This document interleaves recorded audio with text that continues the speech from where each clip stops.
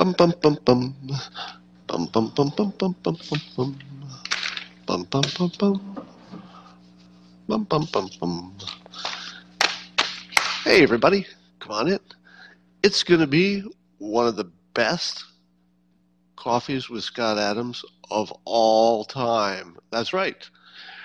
Representative Matt Gaetz will be joining me if our technology works the way I hope. But first, get in here. Get in here. We got all kinds of stuff to talk about. The world is spinning around and things are getting out of control. But between all of you and me and my upcoming guest, Matt Gaetz, we're going to work this all out. We're going to figure it all out. Before we do that, though, what do we do first? Yeah, that's right. It's called the simultaneous sip. And all you need is a cup or mug or a glass, a tankard, chalice or stein, a canteen, jug or flask, a vessel of any kind. Fill it with your favorite liquid. I like coffee.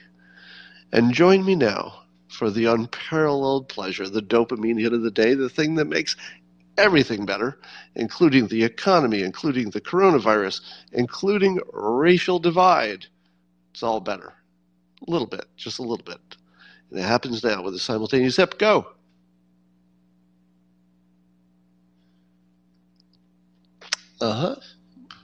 That's definitely better. All right. Let me check my technology here. All right. In a moment, we'll have Representative Matt Gaetz join us. I have a little update for you while we're waiting for him to get on. And the technology is always, a little hard to navigate, so we'll do our best here. I got an update on Carpe Dunctum and Raheem Kassam, two people who had been temporarily limited in their Twitter use for content.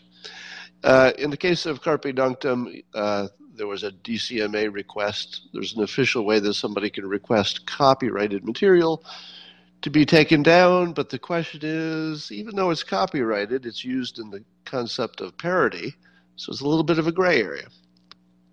And then there was Raheem Kassam, who showed a video that included the time of death of somebody, and if a family member requests video being taken down because of time of death, then when that happens, they will take it down. Now, in both of those cases, I guess Twitter is working with both Raheem and Carpe Dunctum to see if they can get them back up and also within the rules.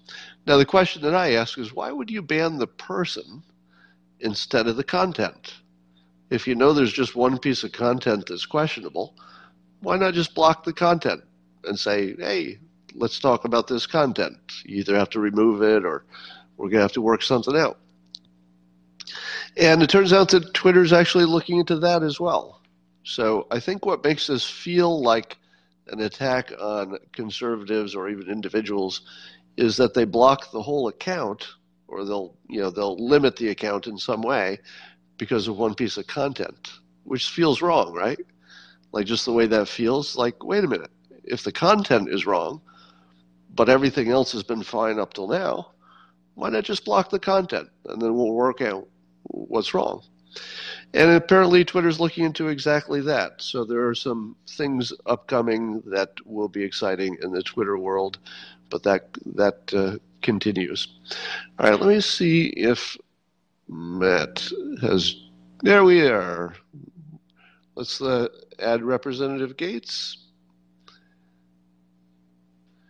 And if our technology works, which looks like it didn't, he just disappeared.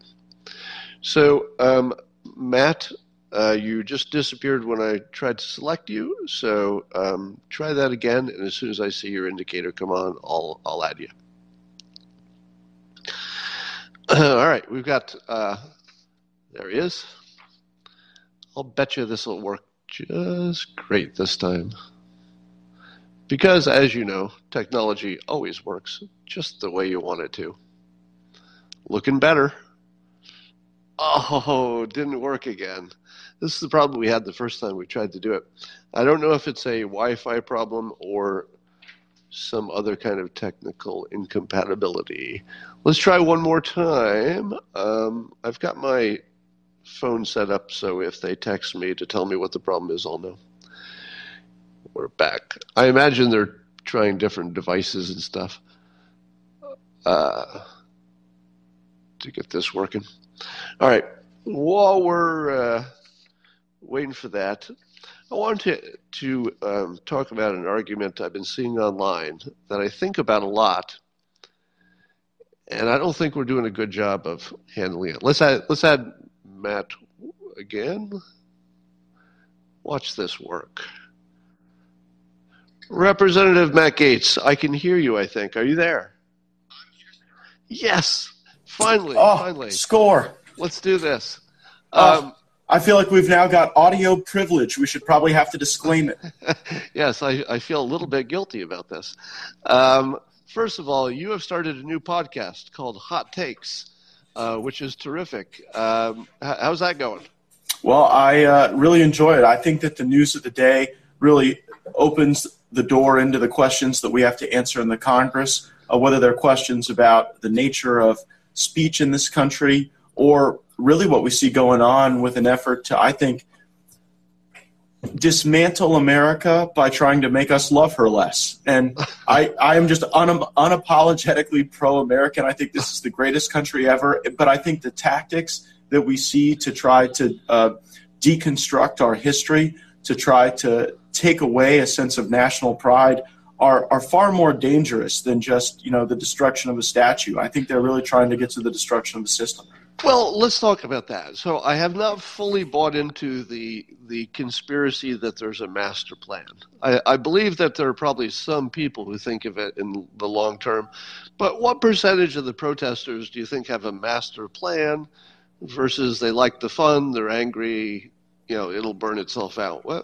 How do you break that down, the master Marxist planners versus the people who are just having fun looting and protesting and free speech?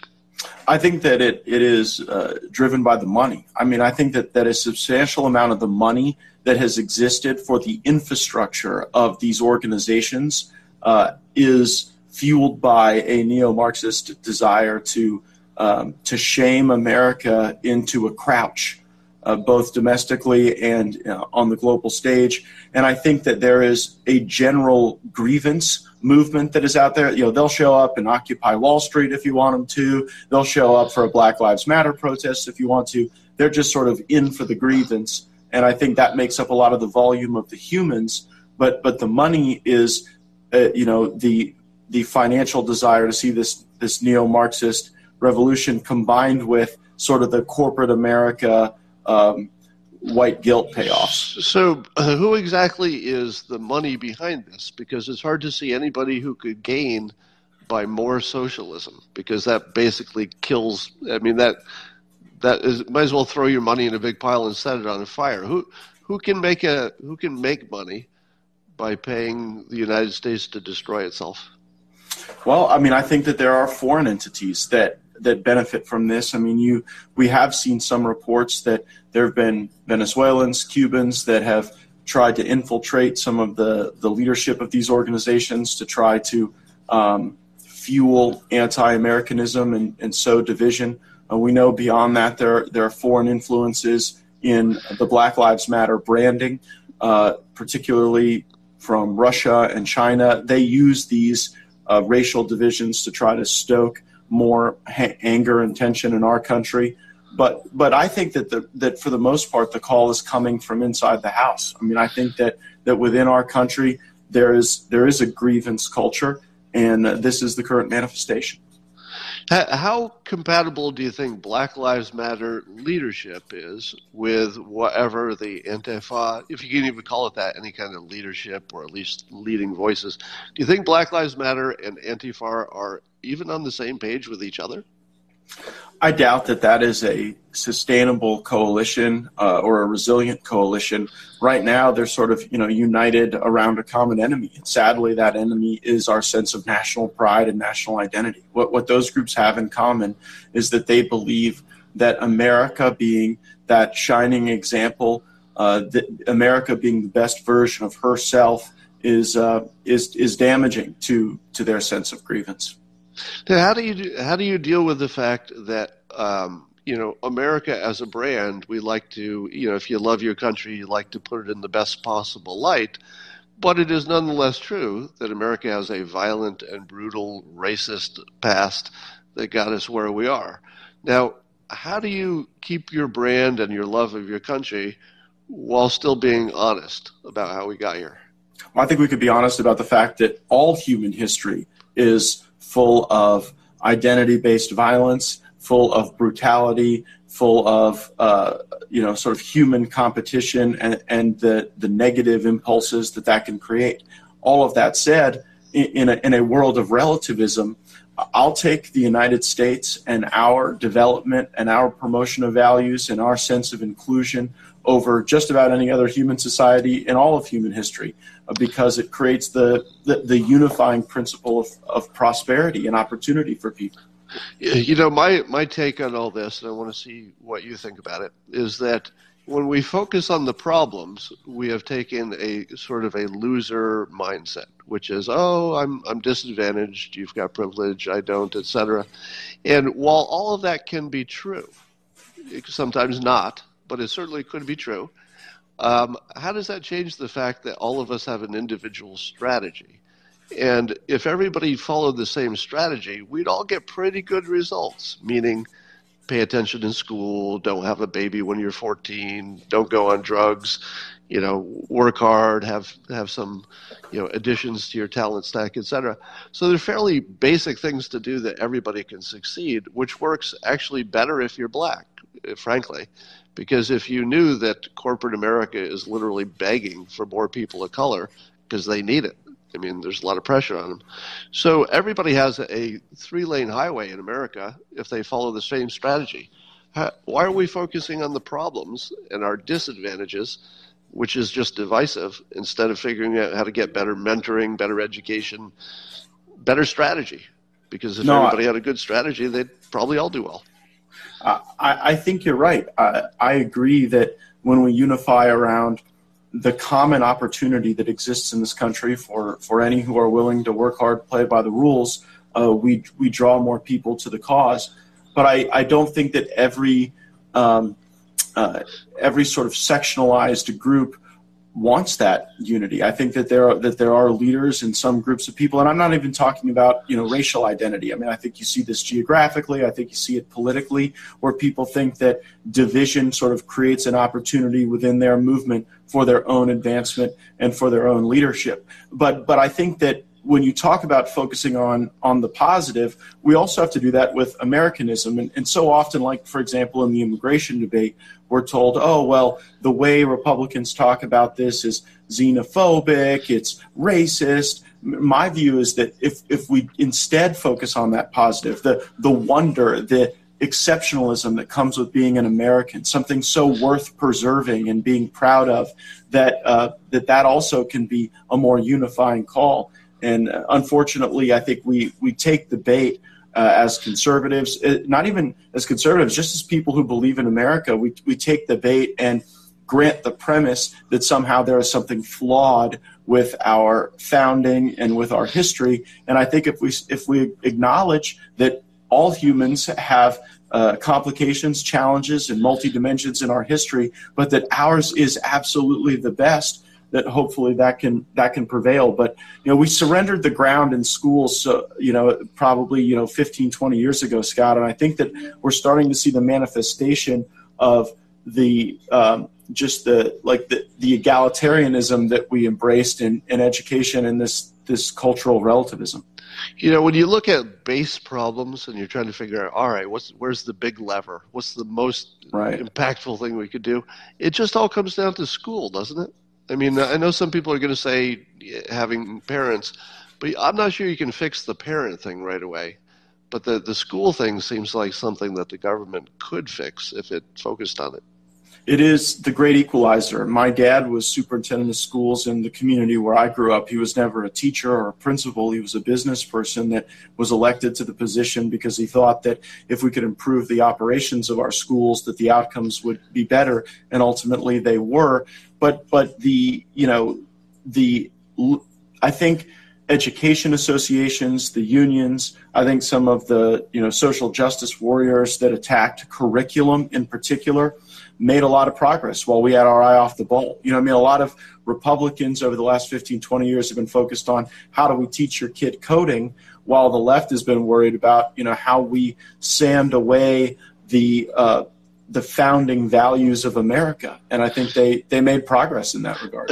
There's something that you and President Trump and I have in common in terms of mindset, unless you disagree with this, which is even if I'm looking at an optimistic future or let's say a rosy picture of America, I do that strategically. In other words, I know that when I put my positive thoughts into the universe, I just get a better result, even if they're unrealistic.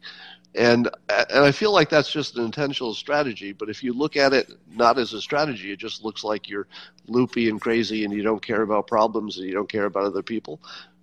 But could you talk to that? Is it a strategy or is it just the way you see the world? I think particularly with President Trump, he believes that he can will positivity into existence. He believed that in business. He believed that on the campaign trail. And he does it in government. It is infectious. It is an infectious style of leadership to try to draw people to their highest achievements. And President Trump is unique in that he can at times create a competitive environment in which people literally have to, create more and more optimism, more and more progress, more and more success just to stay at the table. And I like that. I think that it also breeds a meritocracy around the president.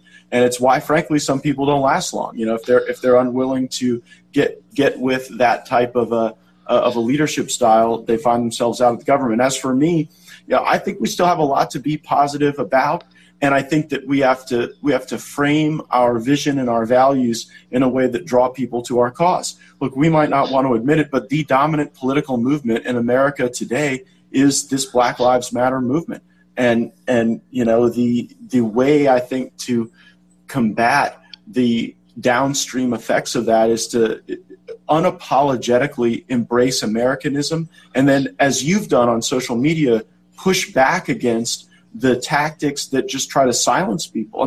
This whole characterization of white privilege is a racist characterization. It's racist because it is telling someone, because of the color of your skin, you have a diminished contribution to make to our country and to our conversation. And I just don't think that anybody should be told based on their background or their skin color that they have a diminished contribution to make. Now, not many politicians are willing to say that because they're afraid of being called racist or privileged for saying it. But I think that when you tell people the truth, that is ultimately the most productive and most optimistic thing you can do. Here's the way I put it. You come across a kid in a well, trapped at the bottom of the well. Is the first question you ask, how'd you get there? Because it depends how you got there. If you fell in the well one way, I'm not going to help you. But if you fell in the well the other way, I'll help you. How does that make sense? Kids at the bottom of the well. You don't care if he's black. You don't care if he's white. Kids at the bottom of the fucking well. Can you help him out? Right? So, and I think that we get lost in the past. It's like, well, this kid got in the bottom of the well because his parents were, they were drug addicted and blah, blah, blah. But this other one had a history, a legacy of racism and slavery that has rippled into the future, which is a real thing. I don't think anybody would doubt that there's a ripple effect. But once you're at the bottom of the well and you're a baby, it's just not your fault. and thinking about how you got there is so unproductive when you should just say, baby at the bottom of the well. What can we do about that? All right. What would you do about the protests and especially the CHOP, the Seattle place? Do you think the president should be more involved, either verbally or with assets? How would you handle that? Look, the bottom line is we can't let these things get set up because once they do get fortified. There are a lot of guns in that place. And let's just have some honest talk about this, Scott. We could march the National Guard in there and take the CHOP, the Chaz over in a matter of moments, but there would be loss of life. And I don't know that this country is ready to handle that. And so I'm grateful that in Washington, D.C., as they've tried to set up an autonomous zone, the president, the chief of staff have ensured that will not happen. The weak leadership in Seattle, though, can be contagious. I think as Americans look at what is going on, it affects our sense of security and safety. And it also tells the permanent criminal element that they have more latitude now. They have more latitude in my town and in your town because of what is going on in Seattle. Now, ultimately, I really do view it as more like akin to the Occupy Wall Street thing. I think this ultimately fizzles out. But if I were the mayor of Seattle, there would be no way that anybody would be stopping the delivery of care and ambulatory services and police to people who are in need. I think it is infectiously bad leadership. And I'm grateful that the president isn't allowing this to be set up anywhere else, particularly in our nation's capital. But you would agree, this is a tough one because, as you said, just one death, especially caught on camera, as we know that magnifies it. It would just take one death by a government gun, and we're right back to square one.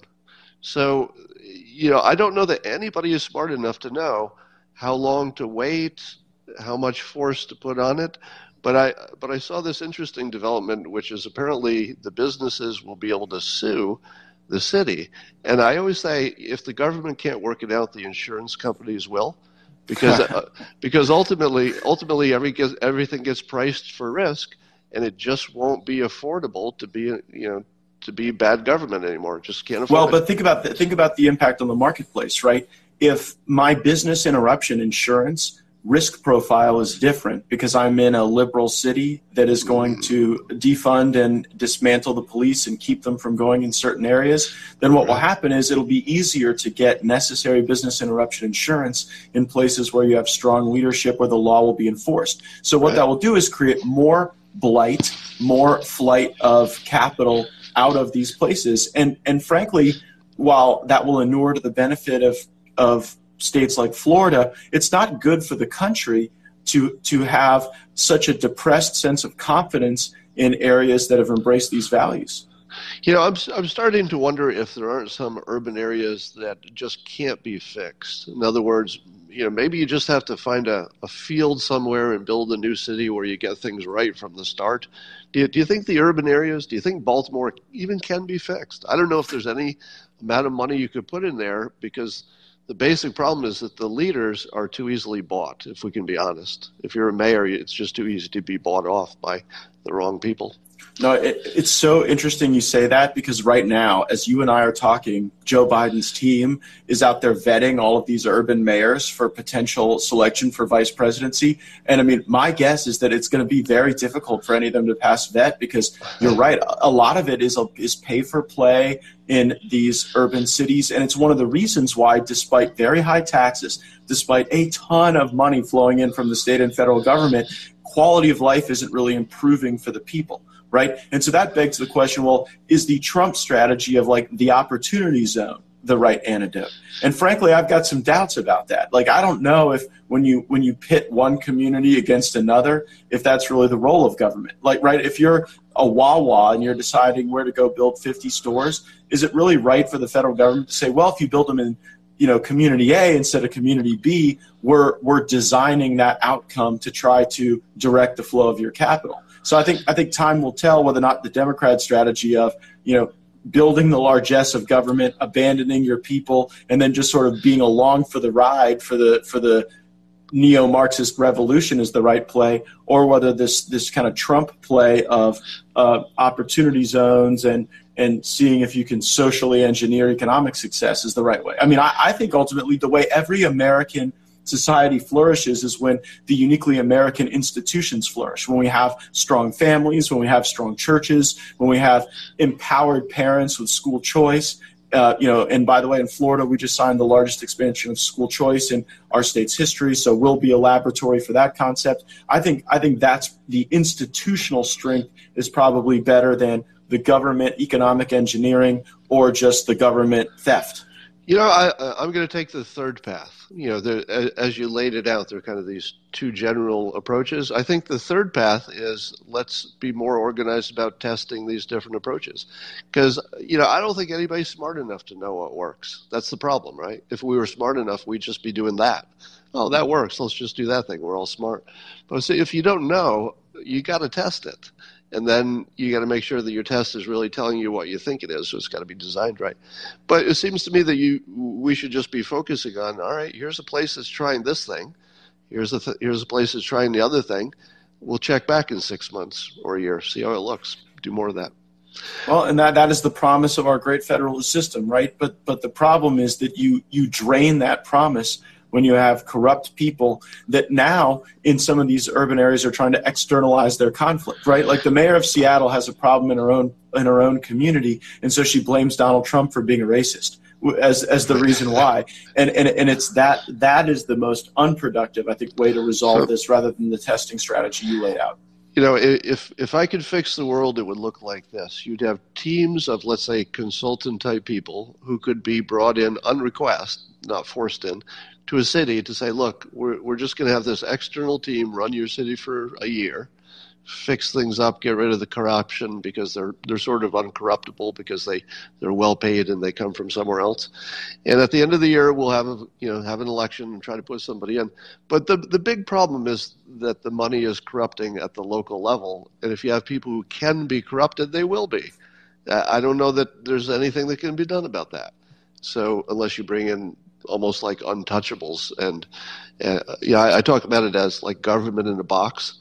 Just bring in the government in a box with the intention that it's like a chia pet. Just add water and your government will grow. Well, yeah.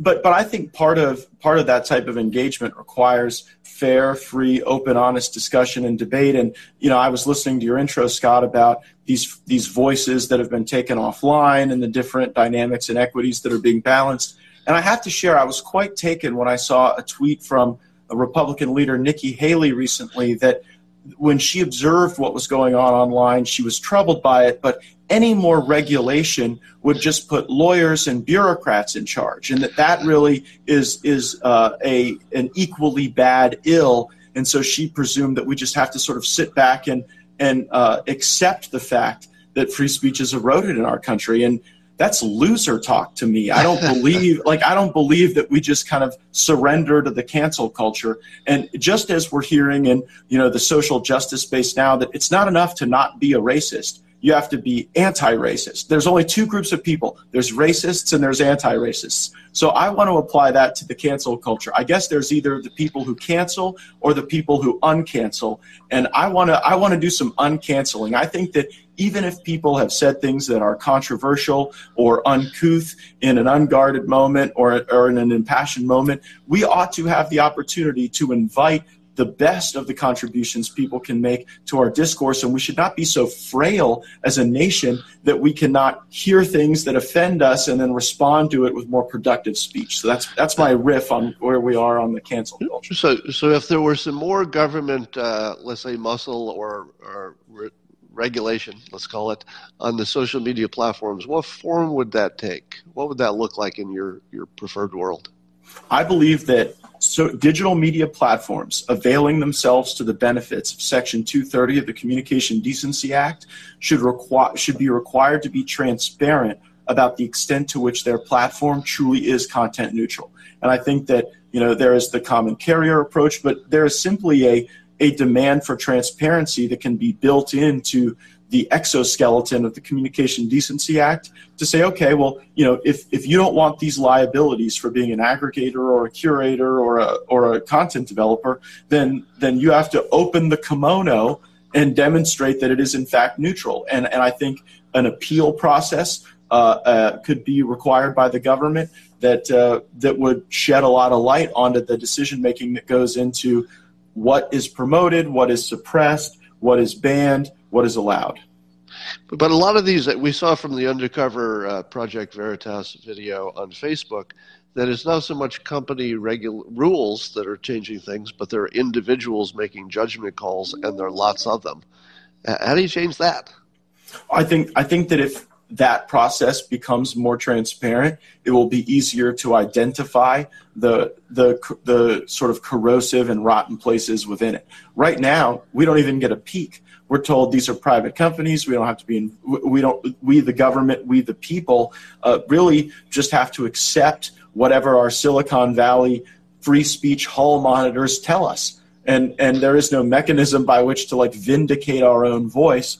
And I think that that you get to that element of the people who are running it. Also, I think there have to be consequences when folks like Project Veritas, and they are fantastic, by the way, when they go find these things out. I think that there should be investigations. There should be reviews. The problem, Scott, just to be candid with you, is that big tech has bought off Congress. And it's not that hard to do because Congress can't really act if a small group of people are opposed to it.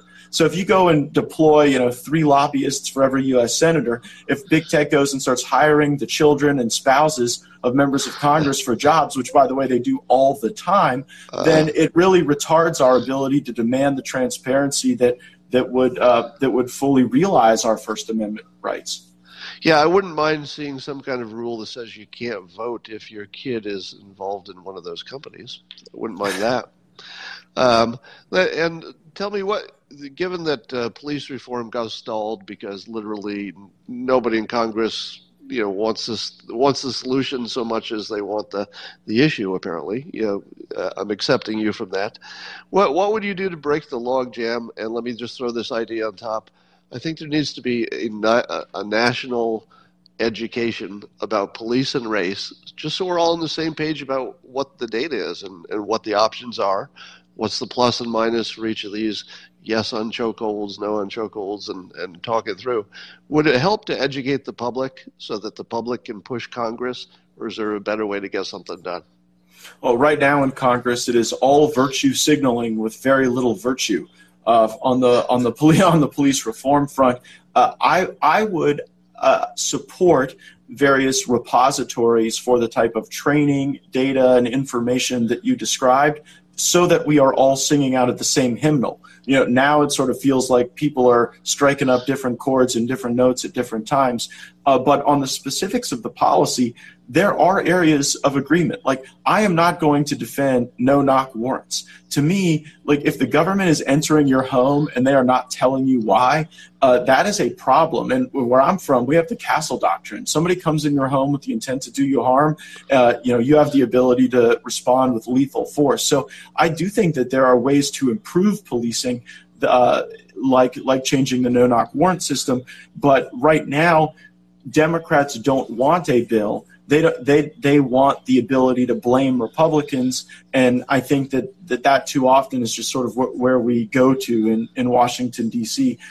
The solution here, Scott, is going to come, I think, still at the local level. I think you see places developing different technologies, strategies on policing. They work to different degrees. I think best practices will be copied, around the country, and hopefully that's a way to continue to improve the profession. But I'm certainly not going to be a part of demonizing, demoralizing, defunding the profession. And the craziest thing about this bill the Democrats have, it seems to want to put law enforcement at an equal level of force with the people that would terrorize our communities. Like, since when did we believe that we ought to go into a fight equally armed and manned with, like, the gangs and cartels? I mean, I want the people enforcing the law and protecting our citizenry to have an overwhelming advantage in force from those who would do us harm. Yeah, when we talk about eliminating the police, I have surprisingly been open to the idea, but only if you start from scratch and develop a community with that expectation. In other words, you might have less privacy, more video surveillance, more neighborhood watch or something. But you couldn't get rid of the police entirely, but I'll bet you could take it down 50%. Well, my view is informed by the vulnerable. One of the major moments in my life was when I was 9 years old and I was in the car with my mom, who was in a wheelchair, and she was mugged. And, like, we had to call the police. And when you're there with a mother in a wheelchair, you start to realize how vulnerable some of us are. And we need strong law enforcement for the protection of the vulnerable. And so I'm heavily informed by that, and I'm so grateful for police that respond in those circumstances where they're needed. All right, so I don't want to take any more of your time because I know you've got a country to run here. It needs your help. I got to say, I've been watching a lot of people on TV, on the news, and certainly on the Republican side. You are by far the best communicator the Republicans have. There's nobody even close at this point. And I think that that speaks well for your future. So thanks for coming on, Congressman Matt Gaetz, and make sure everybody takes a look at your podcast, Hot Takes. If you just Google it, you'll find out where that is. Anything else you want to add, Matt? Just that I'm grateful to be on, and hopefully next time I will take fewer than 5 attempts to connect for a little coffee with Scott Adams, but much appreciated, my friend. All right. Thanks so much. Have a great day. All right. That was fun. Now, a couple things I've got on my list. There's an argument that I've been hearing that conservatives make that I think is weak. Now, you know me, I'm not taking the left or the right side on things. I like to go at the argument. So it doesn't matter whose argument it is. If it's weak, I want you to know about it.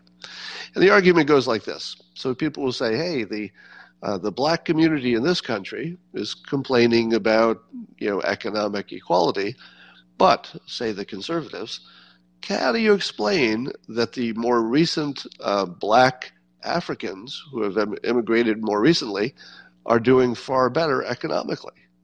And so say the conservatives, it can't be because you're black, because the Africans are doing fine, but the people who have been here for a while are not.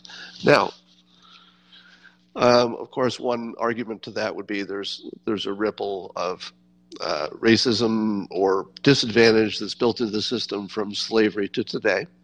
That would be one response. But I think there's a far more obvious response,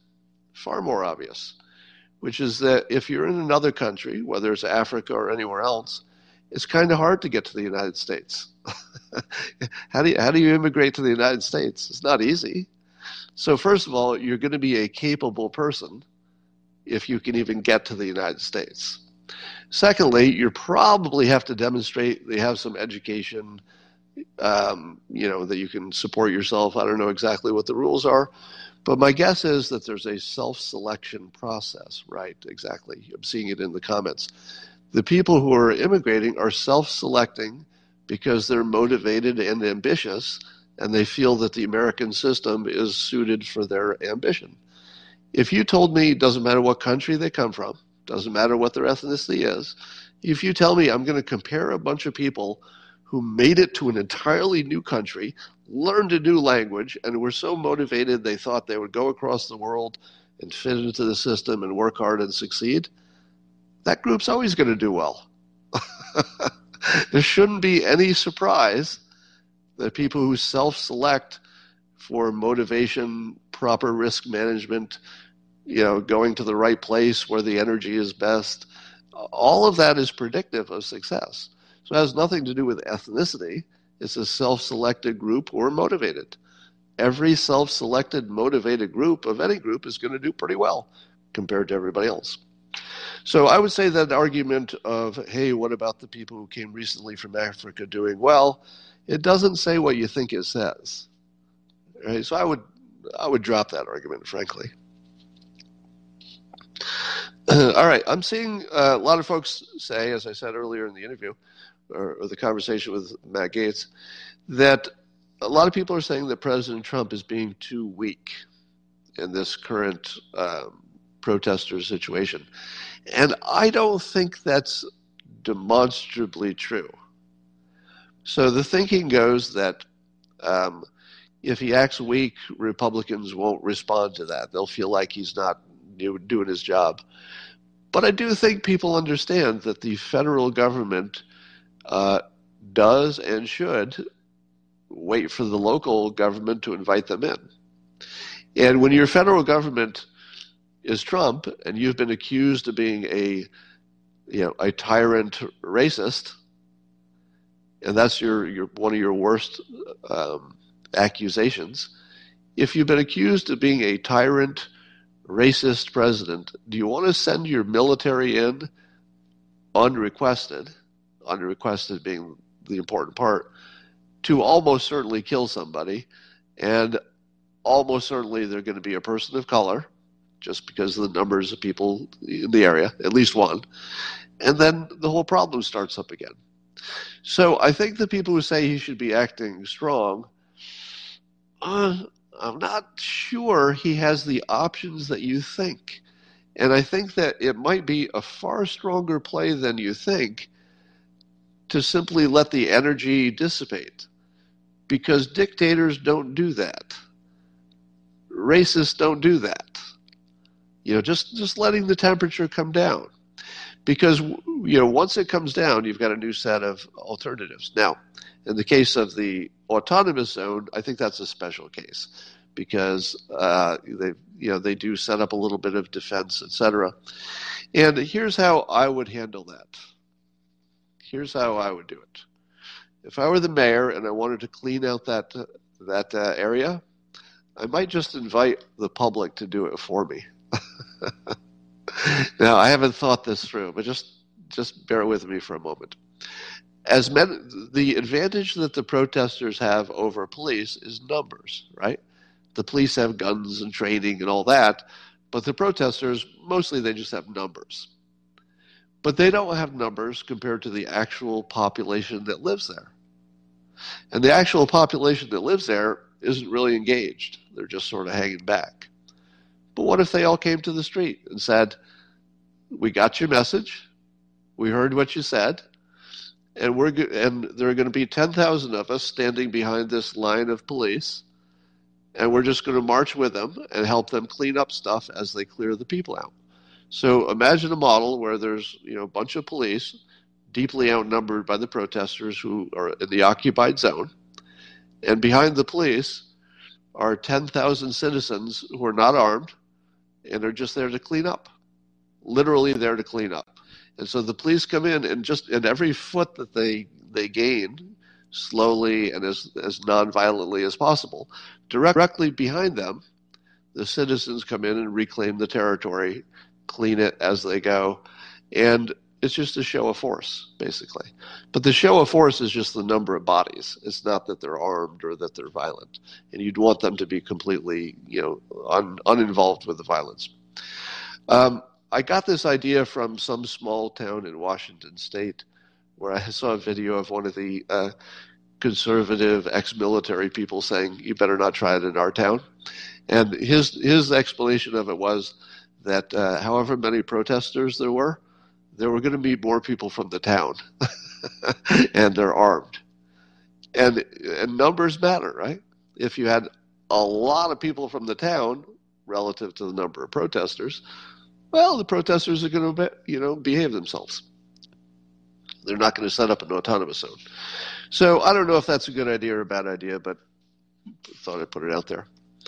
I tweeted this morning, it seems to be pretty popular, that if anybody who does these 8 things will be successful, and anybody who doesn't just won't be. Which of these 8 things are unavailable to people of color? All right? I'll just read them, and then keep in your mind, can anybody do these things, or is it reserved for white privilege type people? Number 1, focus on a useful education. I put the word useful in there. You know what that means, right? An education that has some commercial value. So you focus on a useful education, which means, get good grades, and then you have a chance to go to college. Stay out of legal trouble, obvious. Stay away from drugs, obvious. Now, that doesn't mean you didn't experiment or you got drunk on the weekends. I'm talking about becoming a drug addict. Don't do that.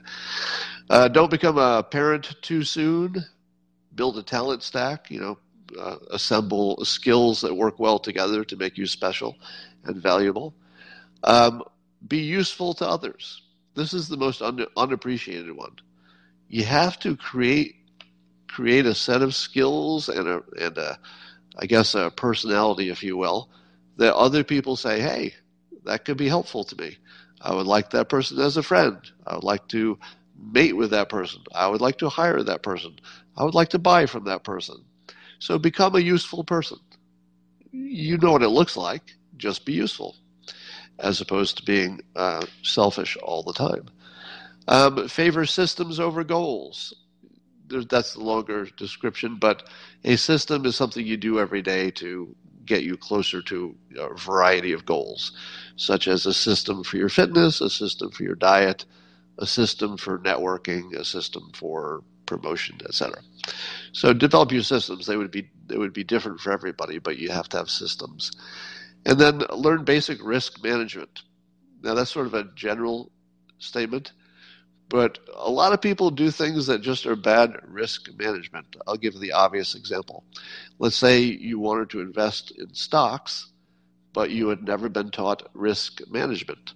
So you say, I've got $10,000 I've saved up over the years. I'll put it in this one stock. Well, that shows that you don't know risk management, because that's just a bad idea. You never put all your money in one stock. You spread it around and hope that the winners cancel out the losers. So that's just one example. But there are a million examples in life in which you can look at it and say, okay, if nobody told you the odds, it wouldn't be obvious. Like the example of diversification. As soon as you hear it, you say, oh yeah, kind of makes sense. But if you'd never heard the word diversification, it just wouldn't be obvious. It just wouldn't be obvious that you should do it.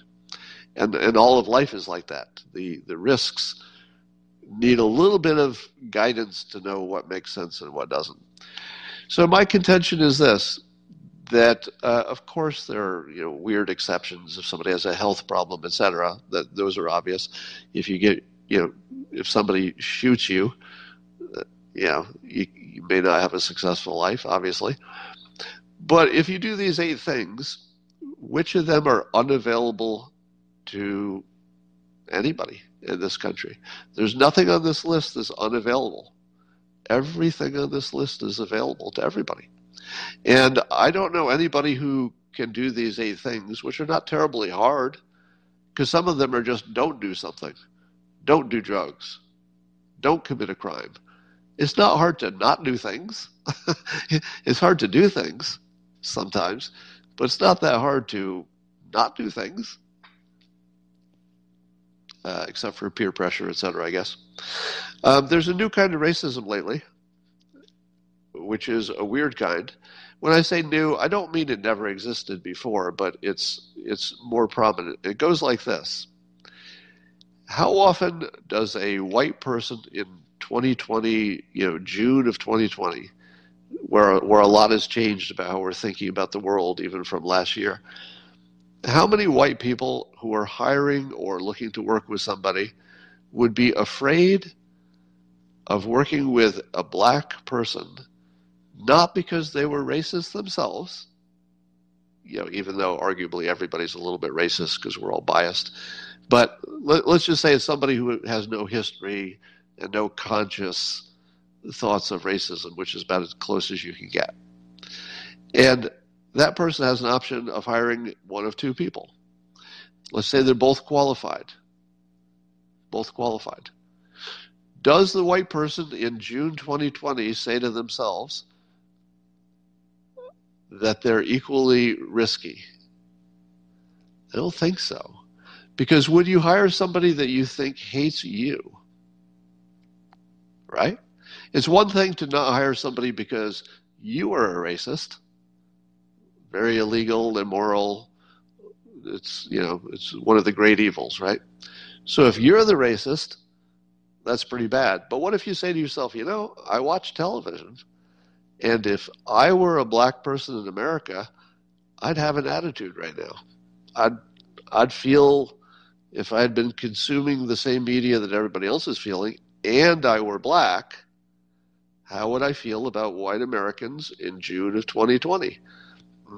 Maybe a little bit of an attitude, maybe a little contempt, maybe a little thought that there's a little privilege there. Maybe you think that you're a little bit more racist than you thought even a year ago. So is it reasonable or is it racist? I guess it would be racist by definition, so I answered my own question. But don't you think that there's I'm seeing in the comments that there's a little bit of agreement there. It's actually a new form of racism in which people will say, I'm not a racist, but I'm pretty sure that if I hire a black person, they will think I am. Why would they think that? Because the black community is, let's say, reinforcing, through Black Lives Matter especially, is reinforcing that basically all white people are racist, even if they don't know it. Think about that. The message is that all white people are racist, even if they're not aware of it.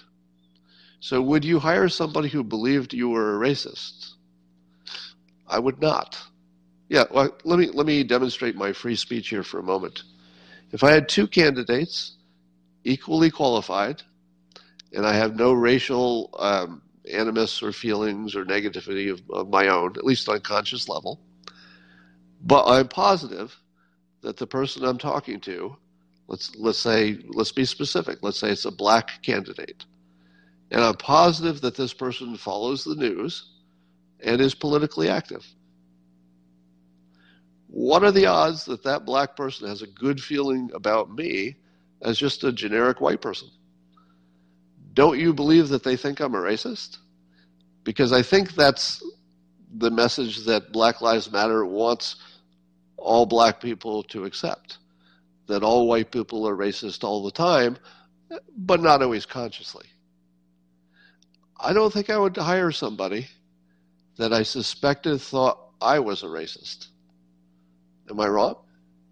Now, by definition, that would be racist and also illegal, right? Wouldn't that be illegal? Wouldn't I be sued for thinking that somebody would discriminate against me? That's different, right? So I'm not saying that this form of racism didn't always exist, but it went from something I don't think I ever would have thought about even once. Let me put it this way. 2 years ago, I wouldn't have even thought of that. It wouldn't have even been a glancing thought across my mind that if I hired a black candidate, that black candidate would certainly not like me and would feel a little bit racist. I didn't think that 2 years ago. That's something that Black Lives Matter taught me.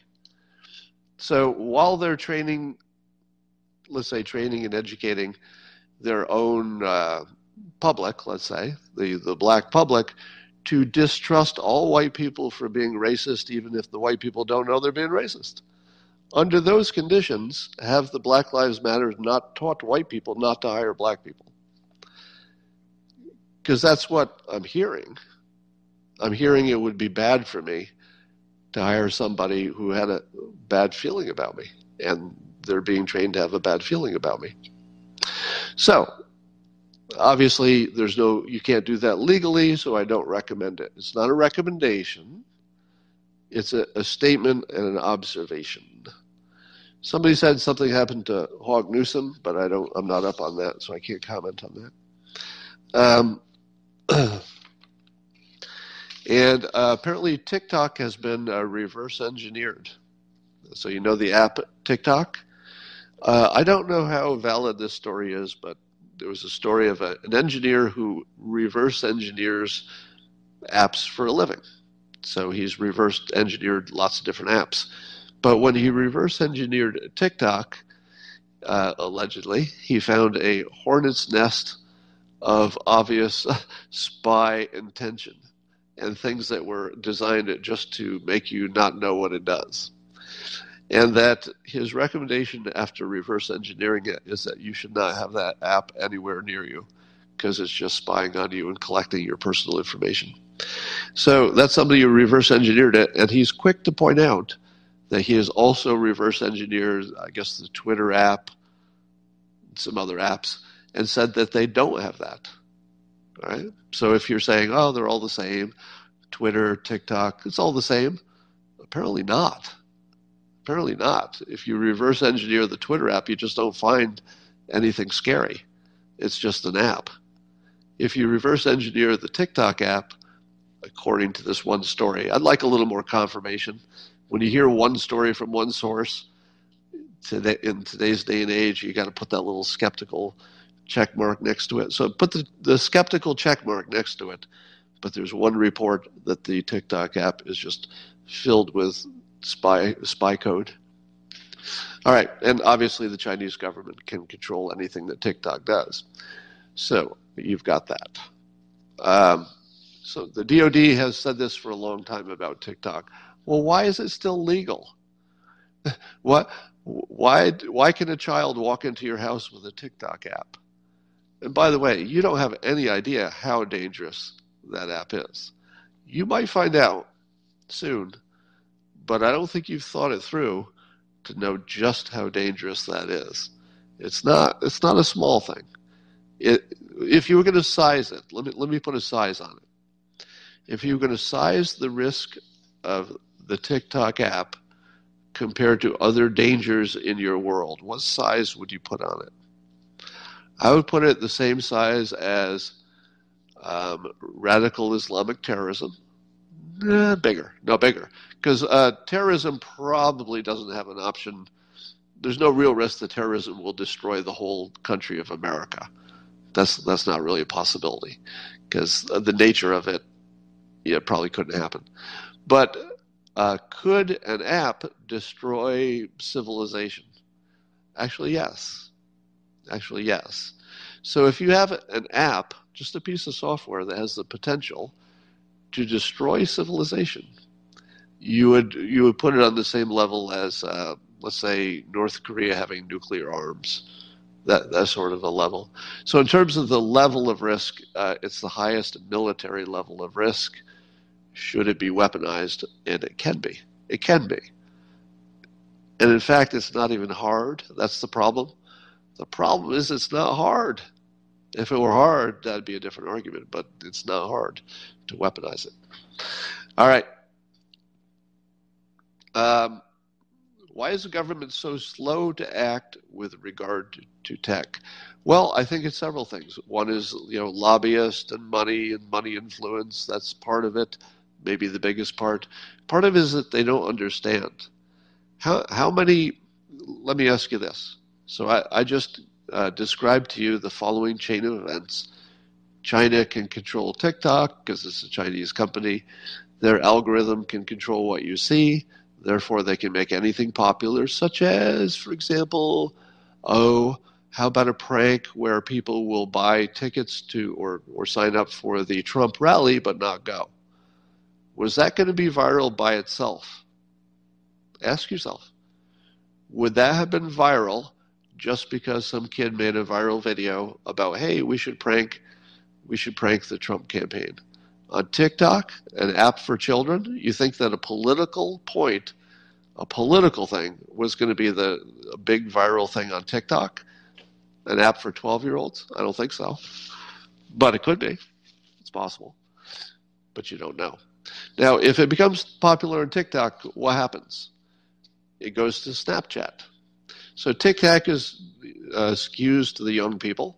Snapchat does too. But Snapchat also has young and older people, at least, not old, but older. So anything that's popular on TikTok will eventually become viral on Snapchat. Once it's on Snapchat, it's everywhere. It's Instagram, it's Facebook, it's Twitter. So can the Chinese government send any message they want all the way through our social media network? Yeah, easily. It's not even hard.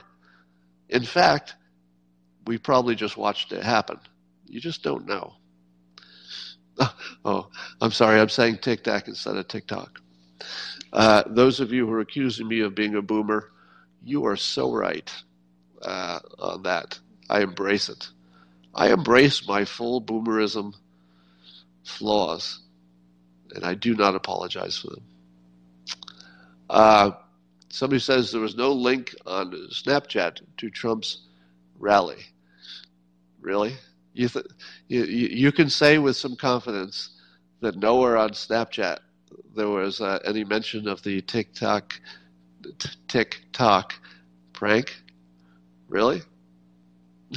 That's pretty knowledgeable of you, that you know all of the things on Snapchat.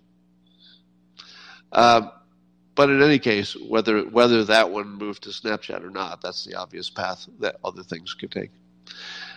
All right. I think that was all I wanted to talk about today. Yes, it is. And I will talk to you later.